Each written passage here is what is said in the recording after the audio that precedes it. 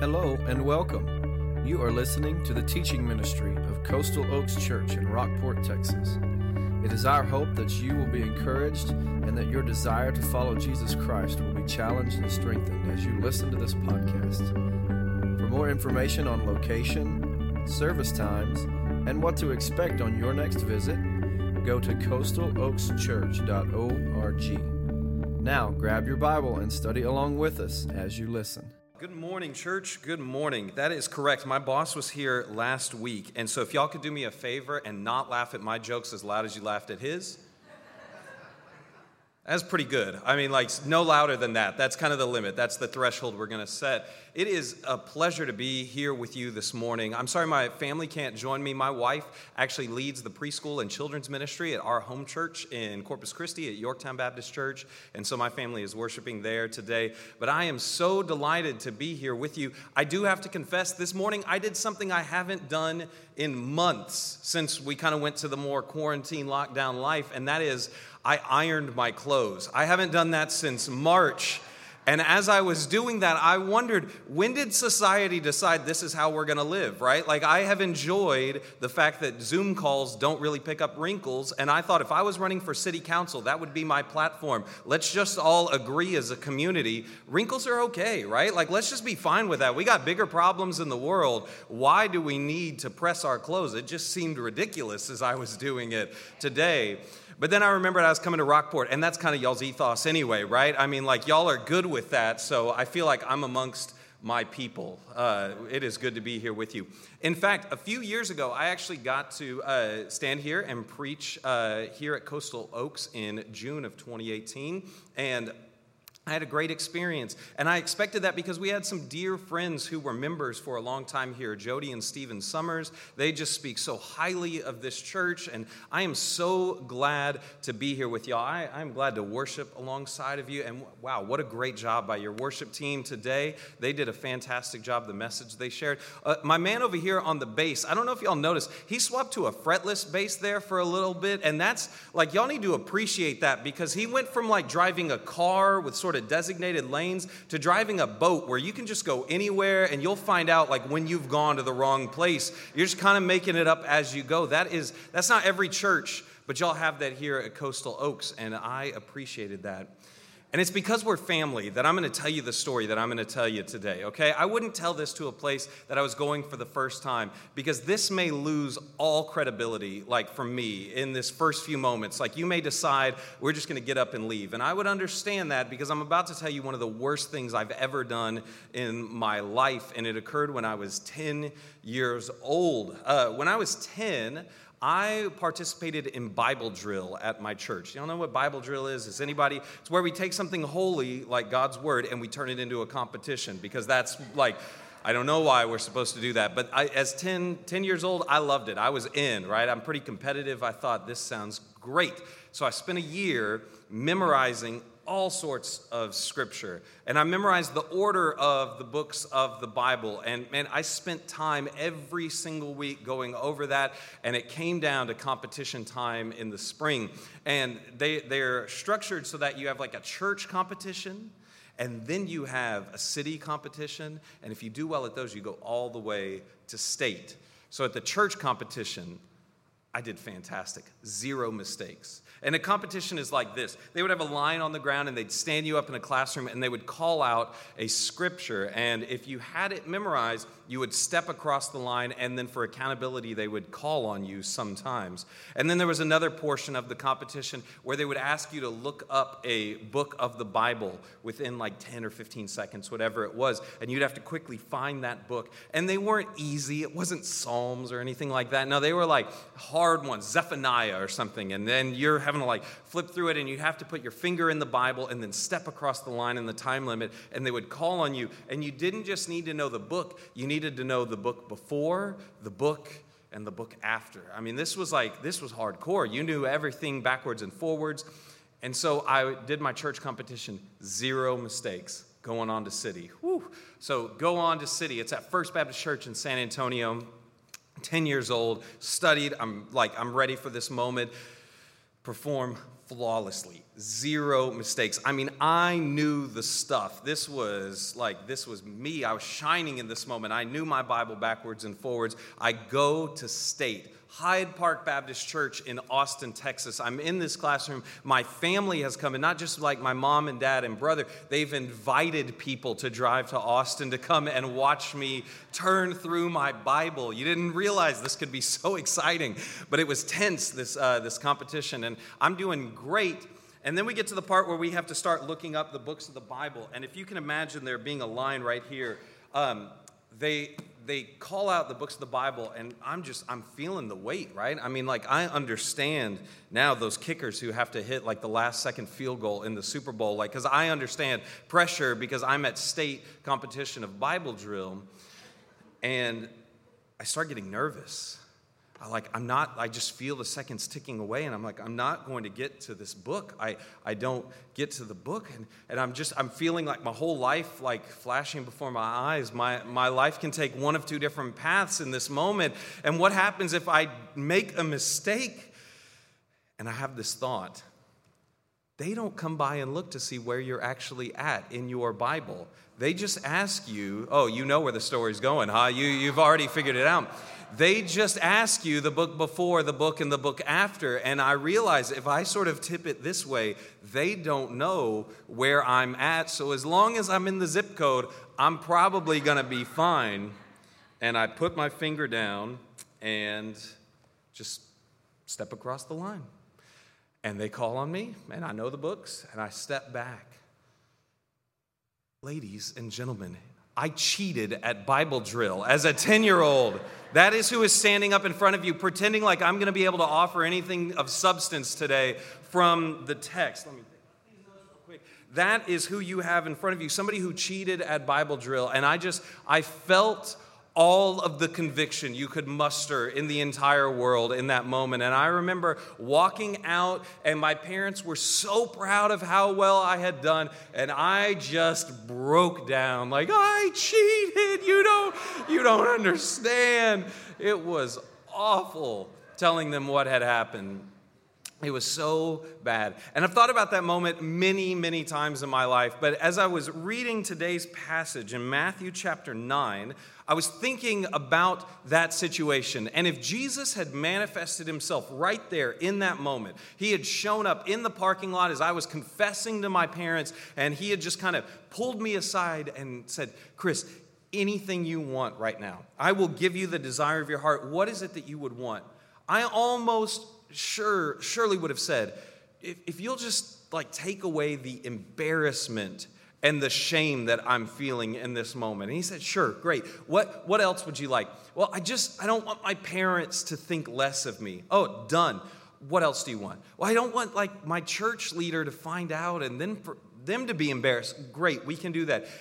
And I realized that we would have had to have gone a long way down that list of things that I wanted before I would have remembered. Oh, and Jesus, if you would like forgive the sin that caused me to lie, like if you would heal the brokenness that's in my heart, that even at 10 years old, I somehow knew there was this path where I could follow you and honor you, even if it meant I wasn't going to do well at a competition, and instead I chose the other way, we would have had to have gone a long time down the list before I would have remembered, oh, Jesus, if you would also forgive the sin that still shows up in my life over and over. Because sometimes I want Jesus to be a really good fixer in my life. I'm not really all that interested in him being a great forgiver in my life. I want him to just fix some problems.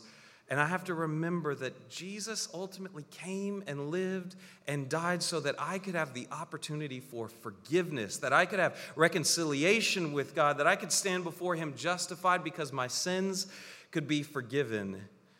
And I shouldn't reduce him down to just being somebody who can fix my immediate issues and problems and the difficulties that I seem to find myself in. Not that those things don't matter, as we're going to see in the story, but ultimately Jesus is more concerned with the sin problem in my life.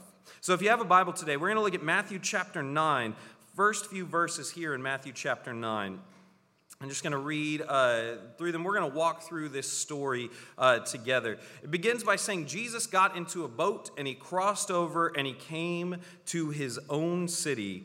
And behold, some people brought to him a paralytic lying on a bed. And when Jesus saw their faith, he said to the paralytic, "Take heart, my son, your sins are forgiven." Now, I'm going to pause for just a moment right there. Think about this. Kind of put yourself in the story for just a moment. You've got Jesus showing up on a boat. There's people who are probably gathered around the shoreline because the word of Jesus has started to get out. He has done some incredible things. He's sort of been teaching. People know who this guy is. And now he's showing back up to his hometown. And people are there waiting for him.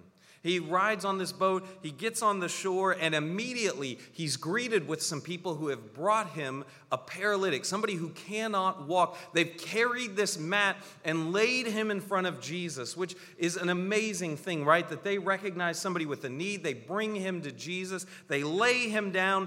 And we kind of know what they were probably expecting Jesus to say in that moment, right? They thought, man, look, this guy, he can't walk. Jesus, you've done all these incredible things. Here you go. Do your thing, Jesus.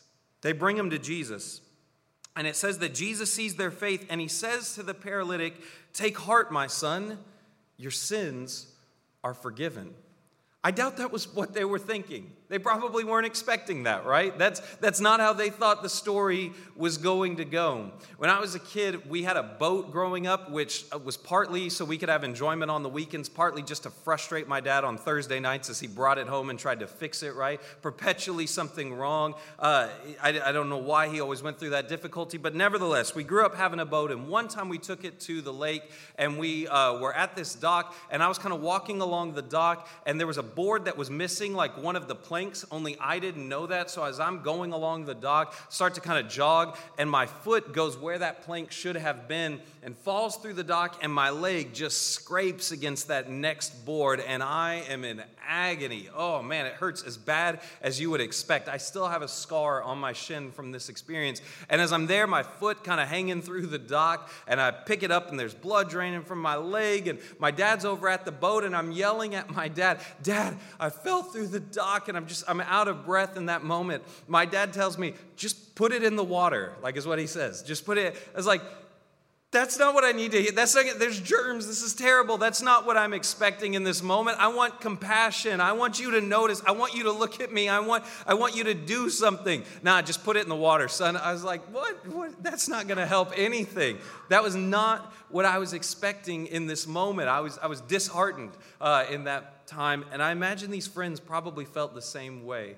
They bring this person who has an obvious physical need to Jesus. They have heard stories about the physical healings Jesus has done. They lay him down. They get this moment, and Jesus answers, "Take heart.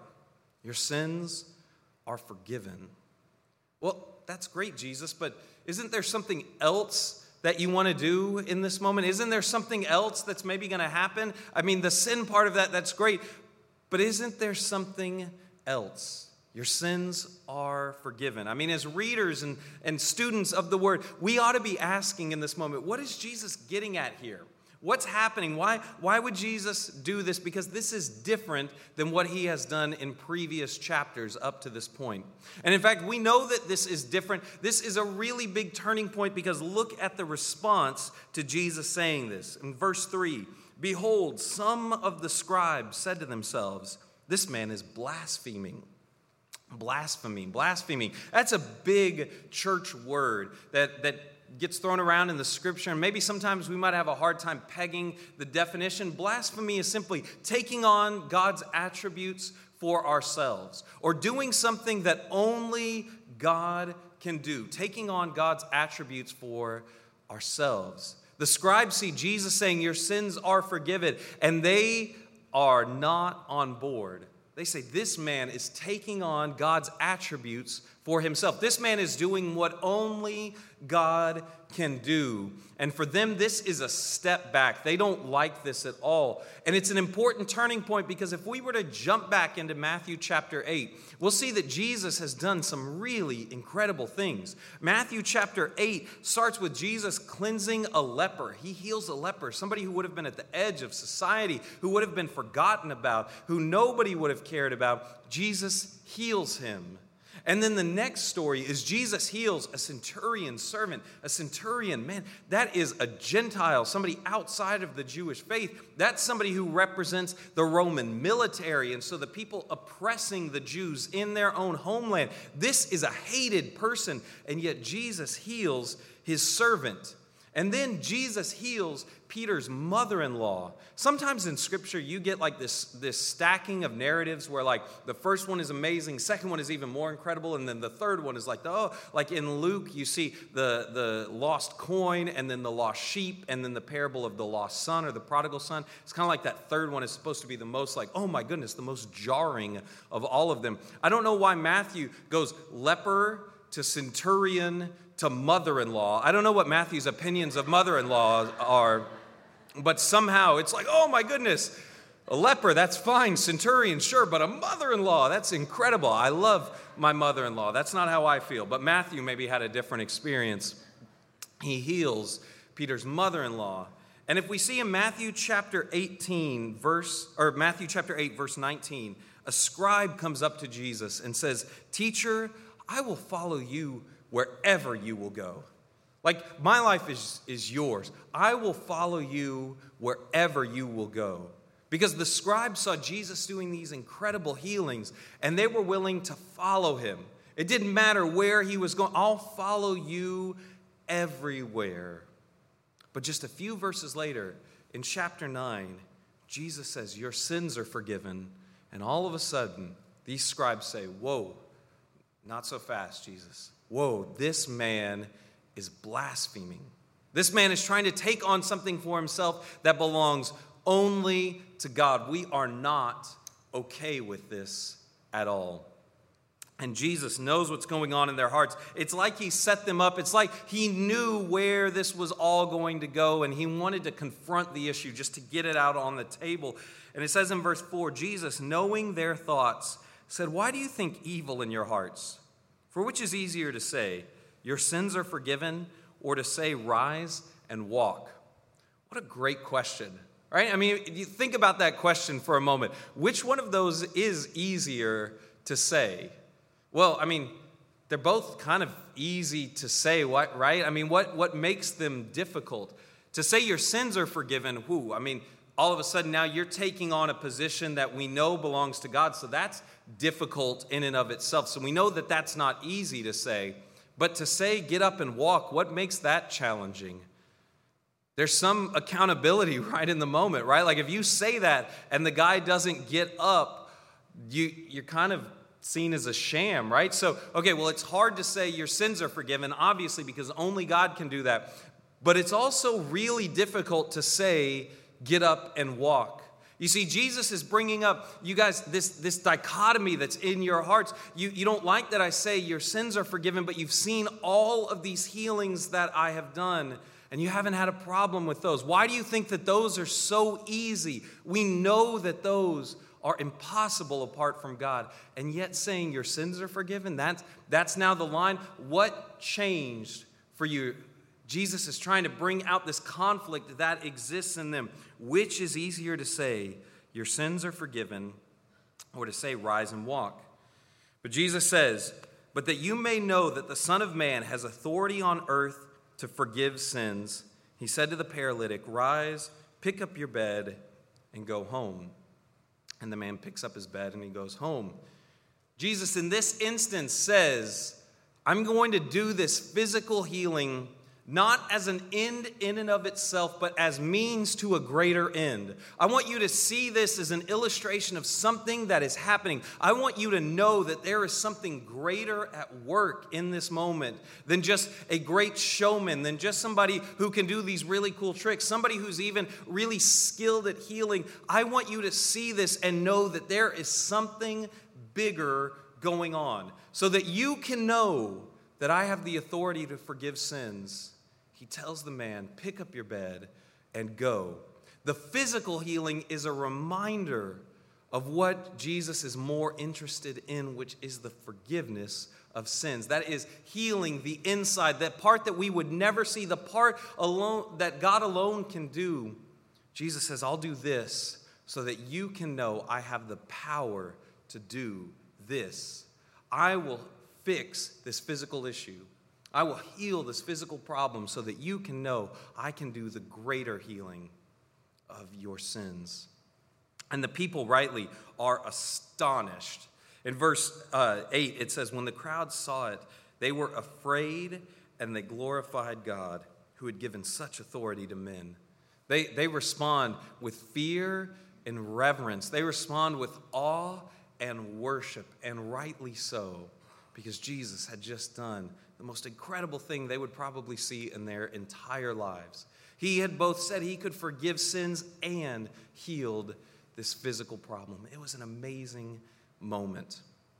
A few summers ago, I had the dreaded, Texas problem happen to me that you hear about it from friends. You never want it to happen to you. I was driving down the road on one of those days when it's 100,000 degrees outside, and I have the AC going full blast, and I feel some hot air coming out of the vents, right? Nobody wants that to happen. When I was in college, I had a car that didn't have AC, and I just lived with rolling down the windows. And they were the actual roll down the windows. You just kind of deal with it. But I'm a grown-up now, and I don't have to deal with these kind of problems, right? I don't want to deal with a car with no AC. And it just started, spitting out a little bit of hot air at me. But you notice quickly. You're like, oh, that's not normal. It's not right. So I drove around a little bit more, and I could feel more hot air coming out. Oh, man, this is awful. So I went to Walmart, and I got one of those, cans that you hook up to the low-pressure port and put the Freon in it and recharge it. And I do that, and it seemed to hold for a while. And for a while, I thought, this is fantastic. Okay, whatever was going on. Maybe there was some little leak that the stuff got sealed up, or maybe it was just low on Freon. Whatever the case may be, I fixed it. Thank goodness. Except that just a little while later, I was driving again, and you start to feel that hot air, and you're like, oh, man, maybe the first can just didn't take. So I went and got another can, put on the valve, hook it up, do all the things you're supposed to do. It works fine, and I'm excited about it. But a pattern begins to emerge where it works for a little bit, and then there's hot air, and then I go and get the can and fix it, and it works for a little bit, and on we go until I realize there's some other problem that's happening here.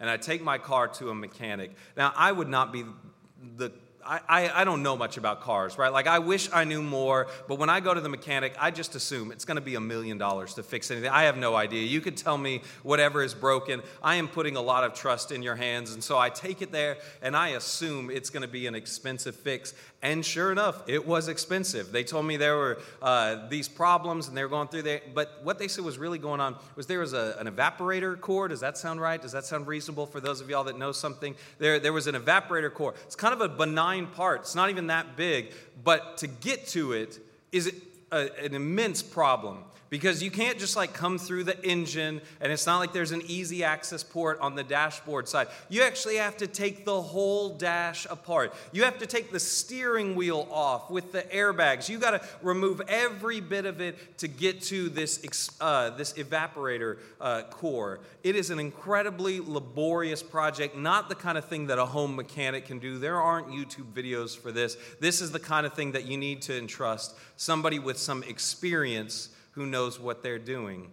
And I said, well, that sounds expensive. And they said, you are right. And I said, I need air conditioning, so go ahead. And I leave my car with the mechanic for a little bit. And after about a week, they call me, and they said, your car is ready. So I went and picked up my car. And you know what, friends? From the outside, nothing looked different at all. The dash was the exact same. And I was like, you had to take all that apart? Yeah, we did. We took it all apart, put it all back together. And I look in the engine. Nothing about the engine has changed at all. Tires are where they should be. It's not like they swapped the doors. There's no new paint color. From the exterior, every single thing looked exactly the same as it was before. But when I turned on the car, you know what happened? Cool air greeted me. You see, in order for that air conditioning to be fixed, I couldn't just keep fixing it from the outside. I couldn't just take the can and turn it over and do that and hook it up to the low pressure port and pump in some Freon. In order for the air conditioning to be fixed, there was a problem that existed so deep inside that you couldn't see it from the outside. There was a problem that was so deep inside that I couldn't get to it myself. I had to trust somebody with some experience, somebody with some expertise, had to get in there and remove that broken part and put in the new part. I had to trust somebody to do that. Now, from the outside, they could have said, oh, yeah, we did that, when in reality, my car had been sitting there the entire time. But I knew the difference the moment that I turned on the car and I turned on the air conditioning, because there was cool air that greeted me. In this story, Jesus heals this man. But he does more than that. He forgives his sins. And we can only imagine what kind of a response that this man might have had. We can only imagine that he went home, and when he told this story, he echoed the same awe and reverence and worship that all of the people in the crowd did that day, because that's what happens when Jesus fixes the sin problem. When Jesus forgives us of our sins, we should respond with awe and reverence. But too many times, church, you and I and we continue to keep blowing out hot air even after Jesus has done the repair work on us. I mean, sometimes when we look at our Facebook posts, there is so much hot air that's being blown out. And sometimes when we think about the conversations we have with people, it's just hot air being blown out over and over and over again. And that hot air ought to be a reminder to us that maybe we've allowed Jesus to fix the external things. That maybe we've asked Jesus, hey, can you come and fix these things on the outside? But we've never asked Jesus to fix the real problem on the inside. That we've never paused and said, Jesus, all of those external things are great, but I need you to fix the real problem in my life. Jesus, I need you to forgive the sin in my life. That's what I need from you. I don't need you just to give me an easy, comfortable life. I don't need you just to get me that new job, although you care about all of those things. But Jesus, the deeper problem in my life, the reason there's this hot air coming out of me all the time is because I've never asked you to forgive the sin problem that I have, to fix that sin issue in my life. And church, I want us to take stock of our life for just a moment and consider, how much hot air are we blowing out? How many times could we instead be the people blowing out cool air, breathing out life to our communities, and instead we are choosing the hot air of politics or anger or nationalism or any of that other nonsense? We choose that hot air instead of being the people to breathe life into our community, to breathe life into our family, to breathe out the forgiveness that Jesus has given to us. And so here's what I want to invite us all to do for just a moment. We're going to spend just a moment in prayer. In Matthew chapter 5, Jesus says that we ought to pray for those people who persecute us. He says, of course you can be loving to the people who like you. Even the Gentiles do that. Even the tax collectors, even the people you would think have no business doing anything that looks like God's kingdom. Yeah, of course they do that stuff. Jesus says the real test, the way that you can practice breathing out life, the way that you can practice breathing out this cool air of forgiveness, the way that you can do that is to pray for those who persecute you. So for just a moment, church, I want us to participate in prayer. But not just prayer for anything vague. I want us to pick someone who has maybe been the object of anger or frustration in our life, and I want us to pray specifically for them. And so as I say that, you probably have somebody in your mind who maybe is frustrating to you. Maybe that when you think about them, they bring up anger in your life. And in this moment, for just a few seconds, we are going to pray for them. We're going to do as Jesus asked, and we are going to pray for them specifically. And so, church, would you pray with me for just a moment? If we bow our heads, have just a pause of silence. And we are going to pray for that person. Perhaps if we don't know what to pray for, we can pray for peace in their life. That we could pray for provision in their life. We could pray that they understand forgiveness just as we have come to understand forgiveness.